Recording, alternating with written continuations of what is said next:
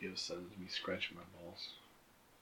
Hello and welcome to One Star Bazaar, where we review the movies critics hated in search of the unfairly underrated. This week we are venturing into the world of James Bond to review the only one-star film from the famed franchise. Critics said Roger Moore was too old, the movie was too long, and had too much action. Let's see what we think. A View to a Kill, directed by John Glenn, written by Richard Maibaum and Michael G. Wilson. This movie was released in theaters May 24th of 1985. It is therefore older than me. Congratulations. It's not older than me. Stars, of course, Roger Moore as 007, Christopher Walken, Tanya Roberts, and Grace Jones. Our synopsis is: an investigation of a horse racing scam leads 007 to a mad industrialist who plans to create a worldwide microchip monopoly by destroying California's Silicon Valley. This movie has a 37% on Rotten Tomatoes and a 40% on Metacritic, putting it just barely within our purview. I was able to find a couple reviews from the release of this movie, because sometimes Rotten Tomatoes scores can get a little bit skewed from critics when a new critic who wasn't around when the movie came out becomes a critic and then decides to review old movies. But these are from the actual time period. So Jack Kroll of Newsweek said, in his 7th movie as James Bond, Raj is looking less like a chap with a license to kill than a gent with an application to retire. That's harsh. Bill Cosford of Miami Herald said, A View to a Kill, also like recent Bonds, is long. And though it's crammed with action, car chase, boat chase, blimp chase, you lose track, it begins by the second hour to seem quite long indeed. Paul Attanasio of the Washington Post said, there is some magnificent stunt work, which only underscores how inadequate Moore has become. Moore isn't just long in the tooth, he's got tusks. And what looks like an eye job has given him the pie-eyed blankness of a zombie. Oh my gosh. He's not believable anymore in action sequences, even less so in the romantic scenes. Oh boy. We're going to go ahead and stream this on Pluto TV with some commercials. It is available if you have the Amazon Prime Stars package, but if you have Stars, you can't watch it. You only can watch it through Amazon Prime Stars. So we'll go ahead and screen it and then get into our review. Okay, Jonathan, you chose this movie. Yes. You've been wanting to watch it for a while. Yes. Explain to me your reasoning behind that. Because it's a James Bond movie. It's the only James Bond movie.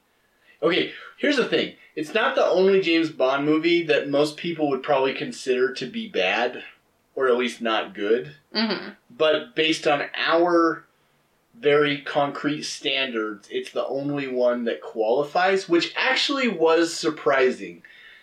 In fact, it's not just surprising to me. When we did a podcast recently with Mike from Cinemusts, he had guessed that one or two of the other ones, like, I think Die Another Day, which was the final Pierce Brosnan film, I would have guessed Moonraker would have been a 1-star film. I mean, that's like James Bond in space. Like, that's super just campy, like, how ridiculous can you get? But no, amazingly, several of those movies, even though they're in the 50-60% range, none of them got down to below 40%. And I feel like James Bond is really one of those beloved franchises, so to have any movie of it really not be liked by critics is surprising to me. Right, like, so we were talking about, there's a Twitter poll recently, and people were talking about, like, what's the best franchise overall when you factor in the weaker and stronger movies. So, for example, Star Wars. As much as people want to crap on the prequels for Star Wars, they're still legitimately okay movies, right? I mean, they're not great, because, of course, you're comparing them to some of the most beloved movies that have ever been made. However, they are still not like utter garbage, right? Yeah. They're flawed, but there is some good there. And of course, that's what we do on this show. Not that I don't know what the prequels actually have based on our standards. We'll look into it at some point. Maybe we'll watch them. So, confession time. You know this already, listeners. You do not know this. The only James Bond movies I have seen are the Pierce Brosnan ones and the Daniel Craig ones. I don't think that's much of a I have seen confession. Clips of Goldfinger. Right. And that's it. Okay. I had to watch some clips for one of my film classes. But I do want to talk about the acting in this movie for our first review category. And one of the main complaints critics had pretty much universally was that Roger Moore was too old for this role. So he's pushing 60 when this movie was made. Yeah. But what I find interesting about that is maybe it's because nowadays we're used to old action stars. Like, heck, a former Bond, Sean Connery himself, is an old-ass action star in Entrapment. Like, and Liam Neeson, he's in his 50s. He's a great action star now. Arnold Schwarzenegger, 60s. Granted, he was young when he first started. I'm sure, like Roger Moore. But now he's old as heck. He's like 70 and he's still killing it as a Terminator. So having an older Bond wasn't as shocking to me. So here's one funny thing to point out that I just actually looked up. There is one James Bond film which is not... It's arguable whether or not it's considered to be an actual James Bond film. It's Never Say Never Again.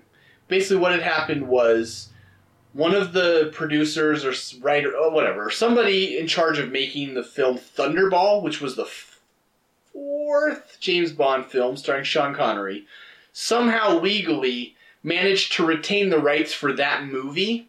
And so what they did was they basically remade it, and they got Sean Connery to come back and be James Bond again. That movie was released in 1983.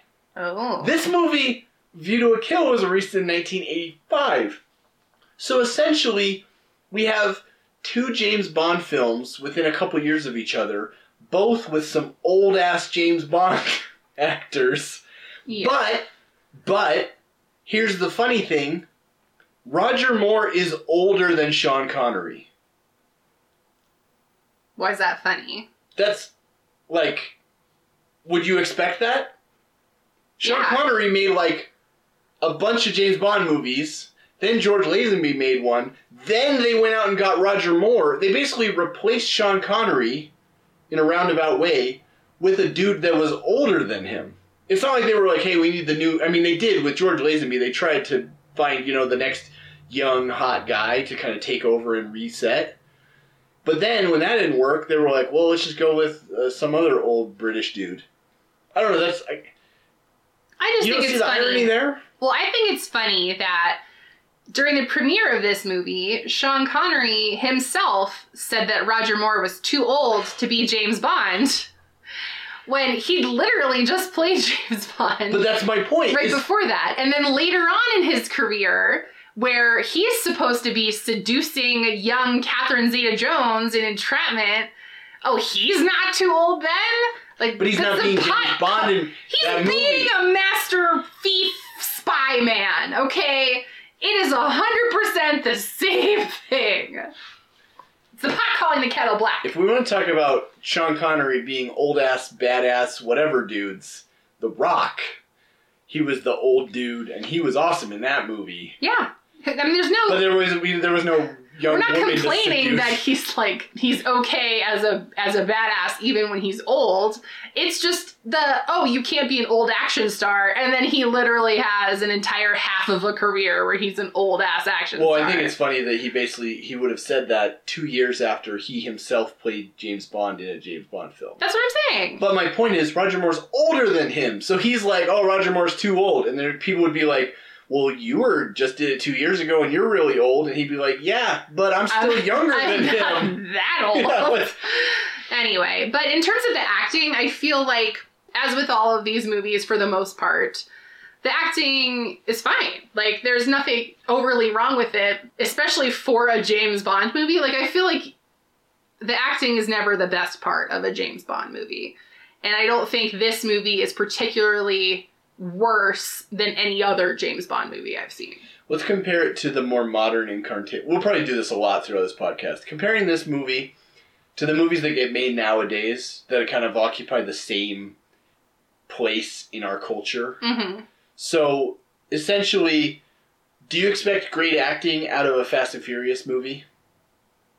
I mean, I wouldn't even put it there. I'd put it with, like, a Jack Reacher or a Jason Bourne or, you know, any other of those Mission Impossible movies where there's just a generic spy action movie.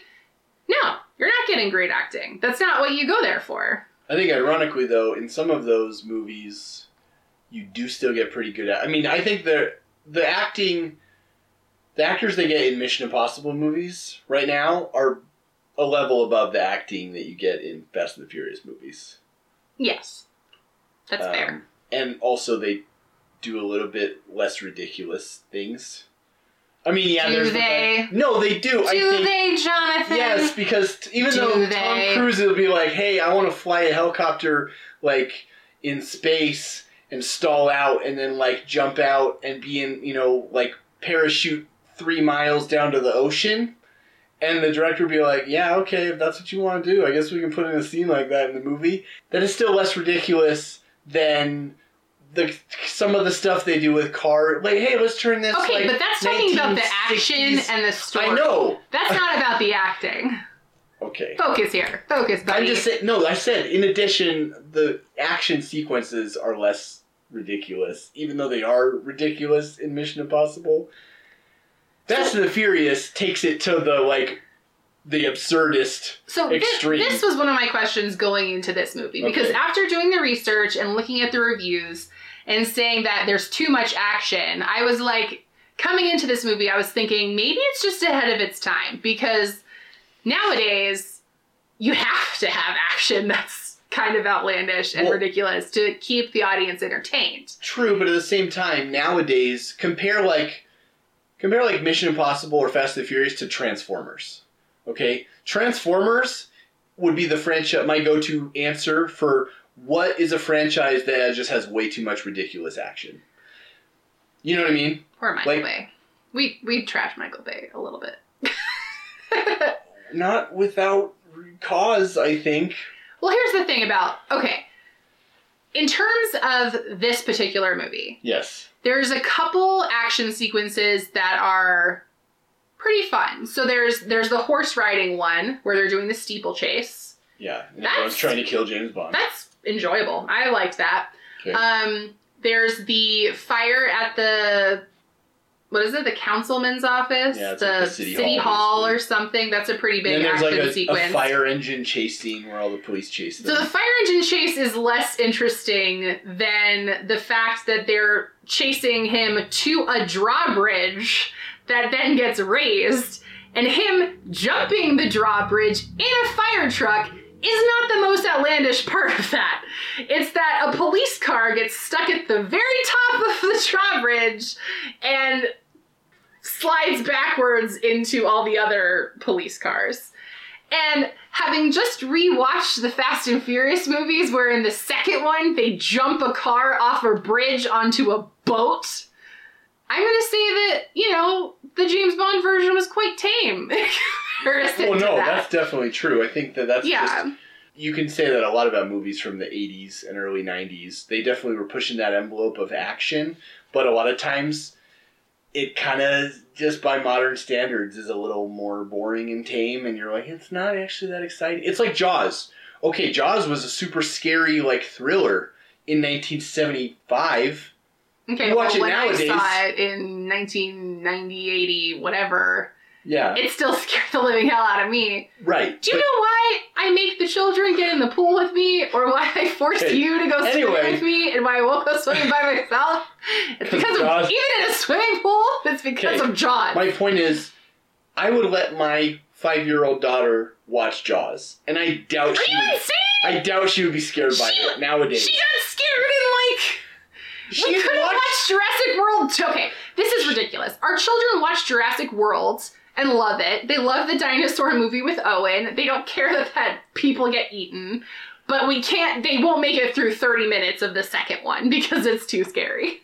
They also think the Netflix version of The Dark Crystal is too scary. Okay. Getting off topic. The point is, movies used to be...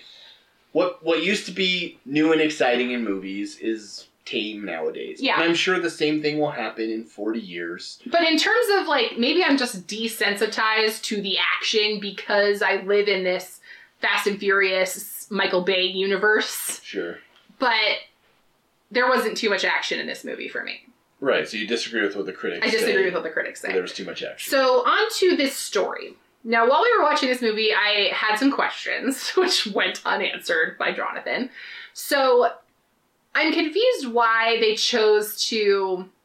So, originally, it's about horse racing, and why this one horse, even though it has crappy bloodlines, is beating all these amazing horses. And it turns out it's because it has this, magic steroid microchip implant that they can, remote control. Right, so its blood is clean. Yeah. But then essentially they can send a signal... A signal to dose it.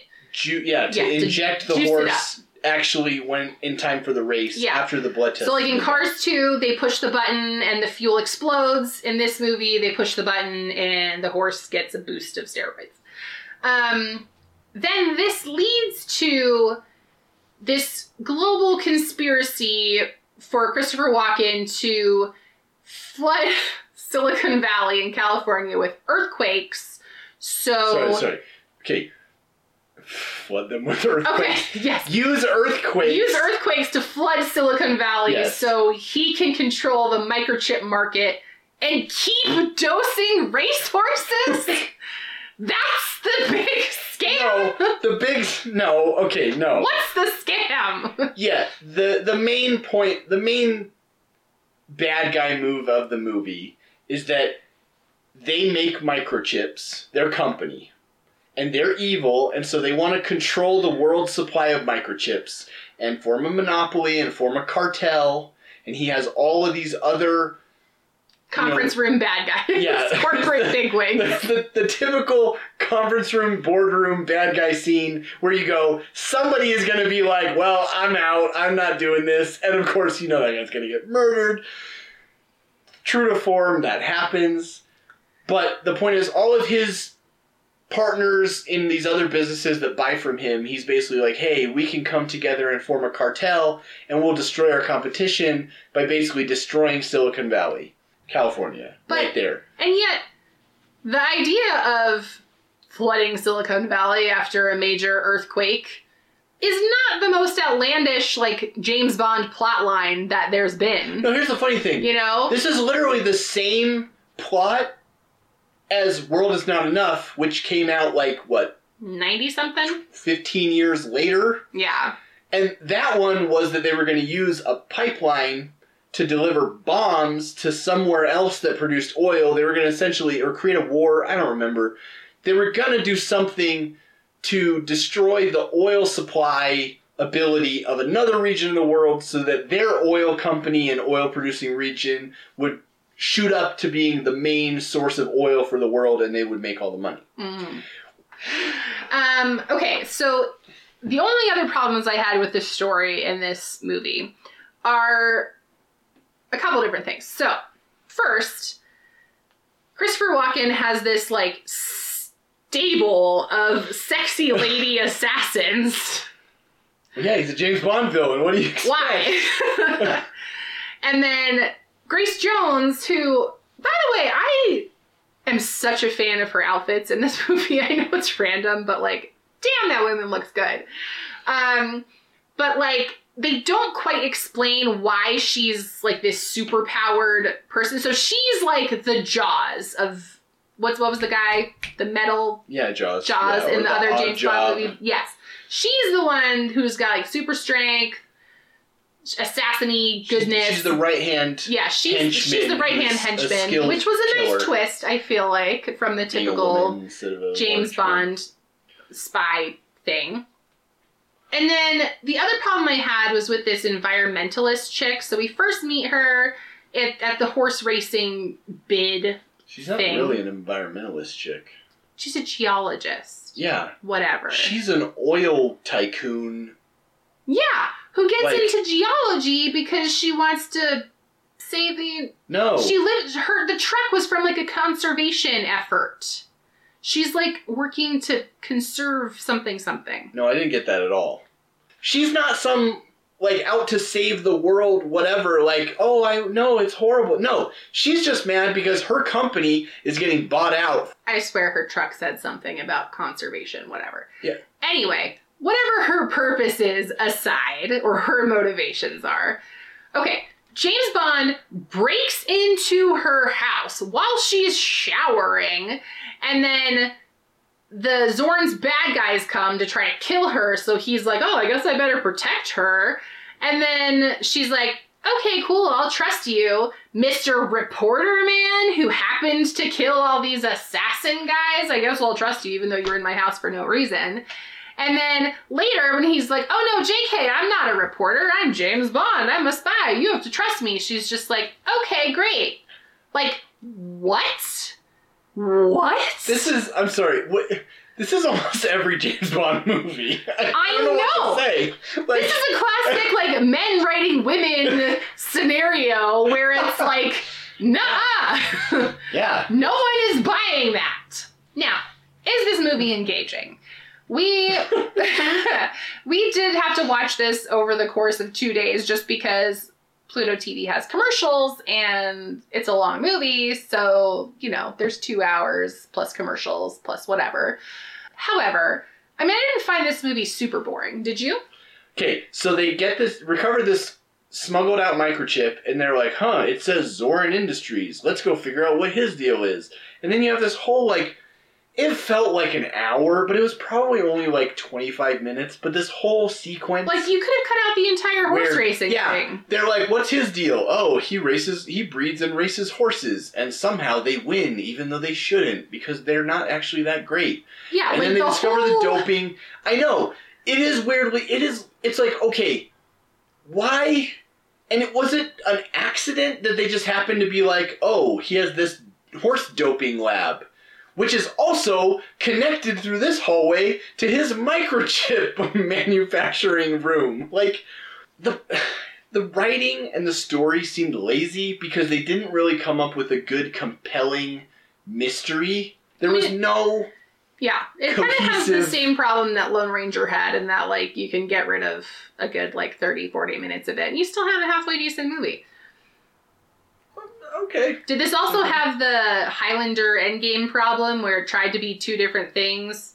Because you have, like, this horse racing plot, and then you have the Destroy Silicon Valley plot, and while they're technically... I don't think it had not. that it didn't have that, because the problem is that didn't know what its message was. This was just like, hey, James Bond is, a relic of the British aristocratic, government, Cold War, whatever. Let's, he must have interests in, gentlemen's things like horse racing and, shooting sports and all that. So let's put him in a situation where he's doing that, and then he happens to stumble upon the true plot. But it's just filler. Yeah. It's just kind of weird. So, but that aside, is it an engaging movie? Because you didn't remember much of this movie. You had seen it before, Yeah, like but a didn't long time remember ago. much. Yeah, I guess it's kind of engaging. But it's just dated, I think, is the problem. Yeah. It's not that it's even a bad movie.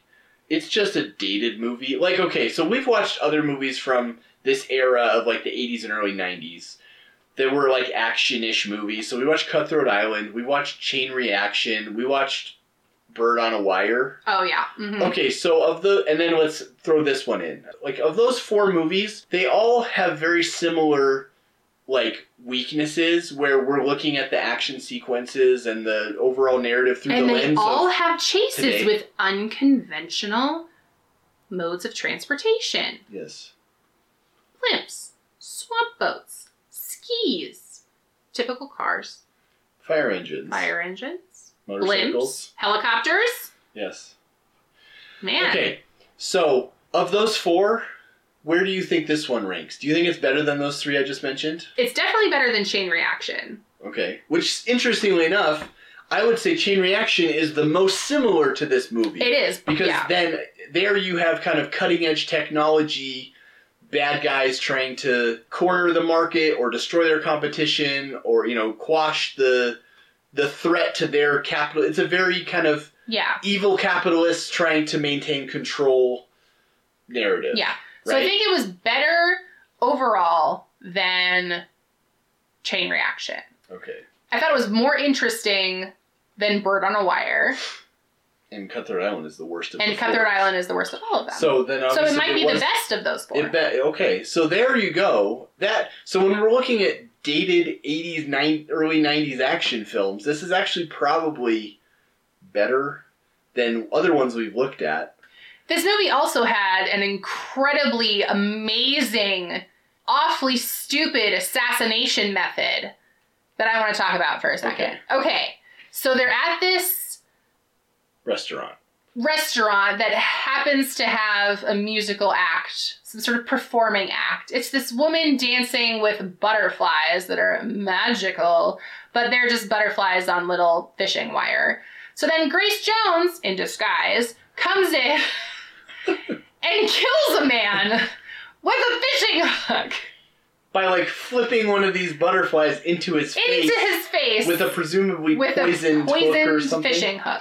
Yeah. It was, for a James Bond movie, come on. That's how you're going to kill somebody? What I love is that guy's last name, that detective guy that he was meeting with who got killed, was Aubergine, which means eggplant. It does mean eggplant. So Grace Jones's character's name is May Day.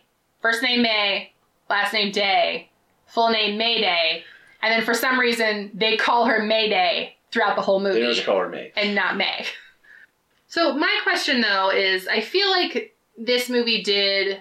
I'm not going to sit here and, pick it apart and say, oh, it was, so terrible because of this, this, this. Because I don't really feel like anything awful stands out. Mm-hmm. And I'm saying, I can't, sit there and be like, oh, yeah, this part... besides, okay, maybe the horse racing part could have just been cut out of the whole plot line.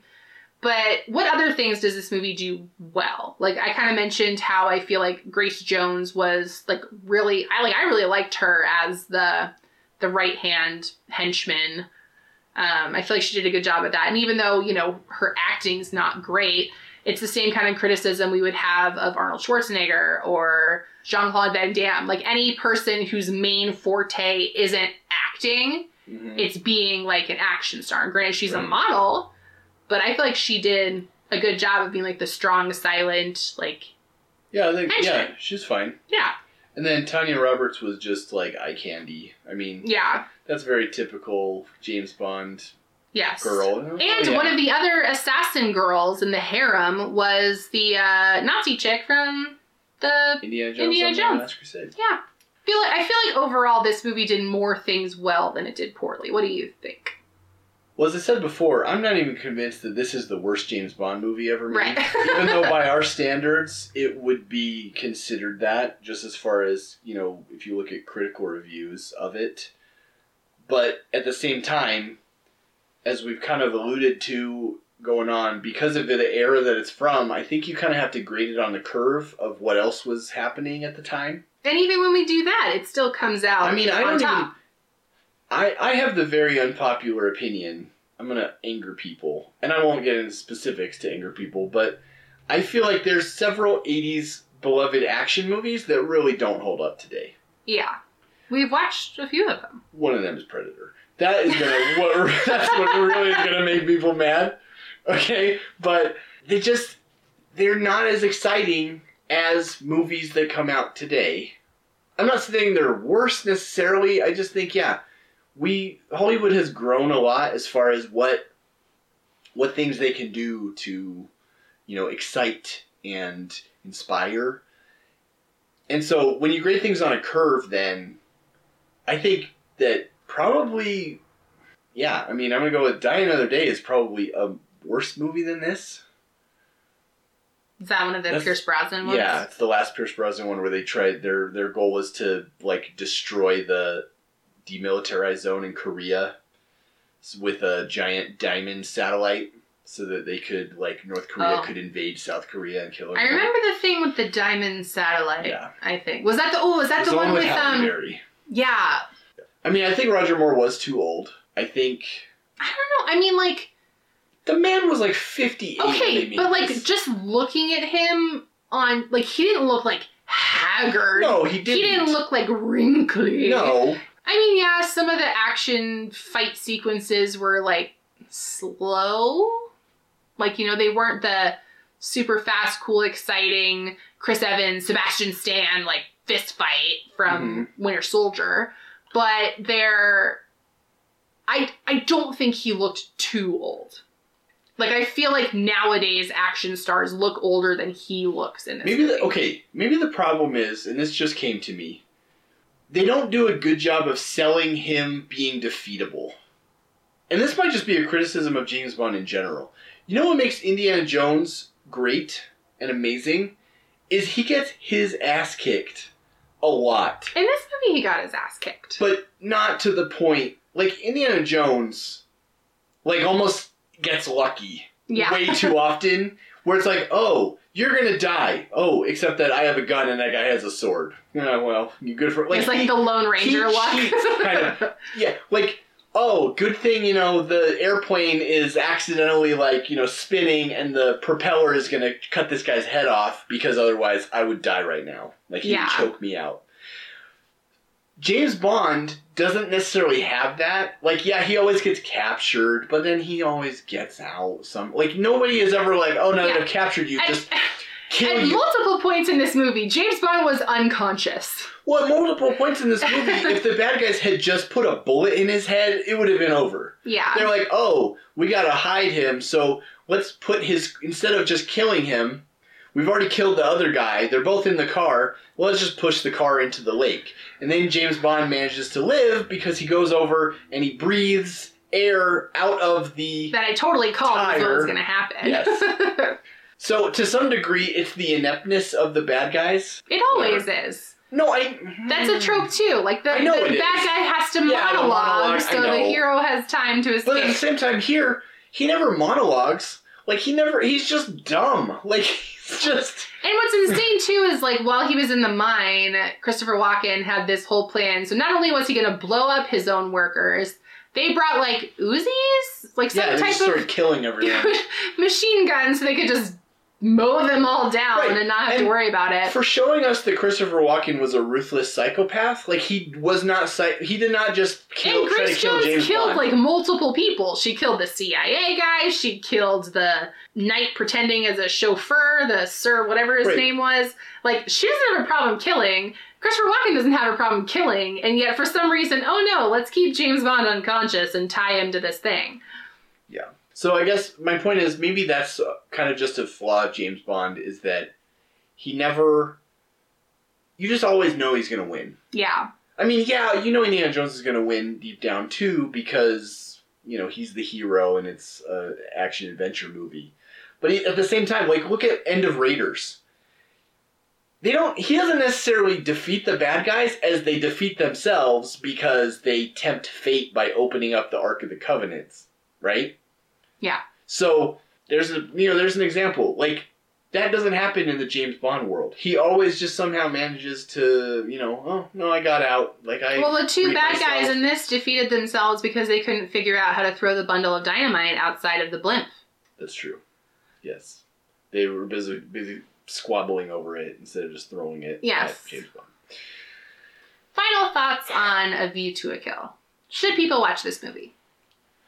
I mean, if you like James Bond, I don't think that you should ignore this movie. I don't think this movie is necessarily like a pockmark on the franchise. Like, this is not the James Bond equivalent of the Matrix sequels, for example. Yeah. Like, those are movies where you're like, ugh, I want to pretend they never made those, right? Mm-hmm. This, I don't think you pretend. You just kind of take it and, oh yeah, that was the Roger Moore era. Yeah, whatever, Crazy Roger Moore, like, not as good as some of the other James Bonds, but, still, if you're a diehard fan, you still are going to enjoy it. So I'm not going to say, like, watch this movie because, I mean, granted, I'm really not a huge fan of the James Bond movies. Like, I've seen the Pierce Brosnan ones because, you know, your parents take you to whatever movies they go to. Yeah. And then I saw the Daniel Craig ones because you like them. So I went to go see them. And there are some of even the Daniel Craig ones I don't like as much. But this one, I feel like it's not any worse than any of those to me. Mm-hmm. And as like an action movie, it's better than some of the ones we've watched in the past. What I think is funny, thinking about the overall James Bond franchise, is I think whoever plays James Bond typically peaks within the first couple of movies they make, and then it kind of goes downhill from there. And that's happened with all of them. Honestly, I mean, so the first like 4 Sean Connery movies are considered to be better than the rest of the ones he made. The first Roger Moore. So you're saying Timothy Dalton did the right thing with the one and done? He made 2. Sure. The 2 but and done. Even there, I think the first one is better. I'd have to remember. But, I mean, Pierce Brosnan, I think GoldenEye is my favorite James Bond, partly because of nostalgia, because it was the first one I saw when I was a kid, and it was like, oh, this is awesome. I know I loved the video game. Used to stay at a friend's house at 3 a.m. when I was like in middle school to go play that on N64. And that was definitely the best Pierce Brosnan movie. I think everybody would agree. Yeah. And it kind of went again, you know, Die Another Day by the last one he made was like, ugh.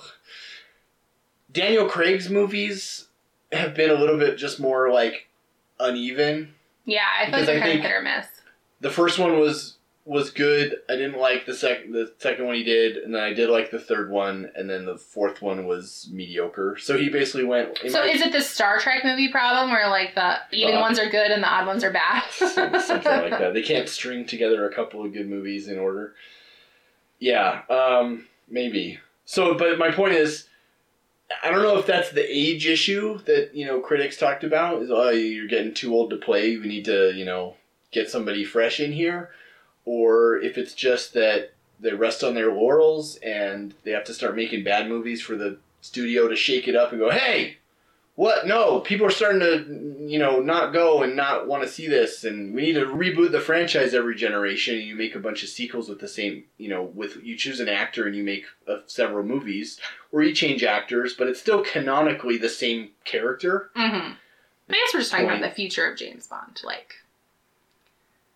You know. Are you saying it's because you want Idris Elba to be a black James Bond, and that would only work if? See, I would love that too because I love him. I also love him, but I don't really see a problem with it. You just, who cares? Especially after seeing him in Hobbs' Shaw as Black Superman, I want to see Idris Elba in everything. I mean, I wanted to see him in everything before, but now I want to see it even more. Yeah. I bet he's older than Daniel Craig, though. But apparently, as we've seen with Sean Connery and Roger Moore, that's not a problem. Doesn't matter. Yeah, I wouldn't want to see, like...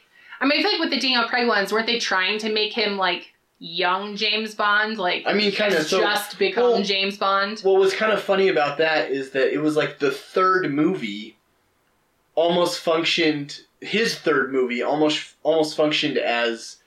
like an origin story, Batman Begins style thing, where they're like, oh, you know, bring him in to this point. Oh, now we realize that this guy is M and this is Moneypenny, and like them starting out on this path. You know what I mean? And yeah. But they just made 2 movies already with it. Wasn't the first one, you know? So I think it's fine. All right. So any final thoughts for the people? Idris Elba is not older than Daniel Craig. Nice. By 4 years. But he's still almost 50 years old. Nice. Okay. So A View to a Kill, while considered by many as terrible choice for James Bond, might actually be one of the better action movies to come out of the 80s. One of the better badly reviewed. Yeah. It's not definitely one of the better. I mean, Terminator, the Terminator Aliens. movies, Alien movie. I mean, yeah. There's a lot of better action movies. But as a product of the 80s, it's not the worst thing to come out of the 80s. Not the worst the 80s had to offer. And, in my opinion, the theme song for this movie by Duran Duran is probably a top 10 James Bond theme song, maybe top 5 even. I don't know. You know, if you have the James Bond theme soundtrack, whatever, you know, like the, you know, there is, which is a thing. I had a copy of it burned by my friend when we were in high school. One of the better songs.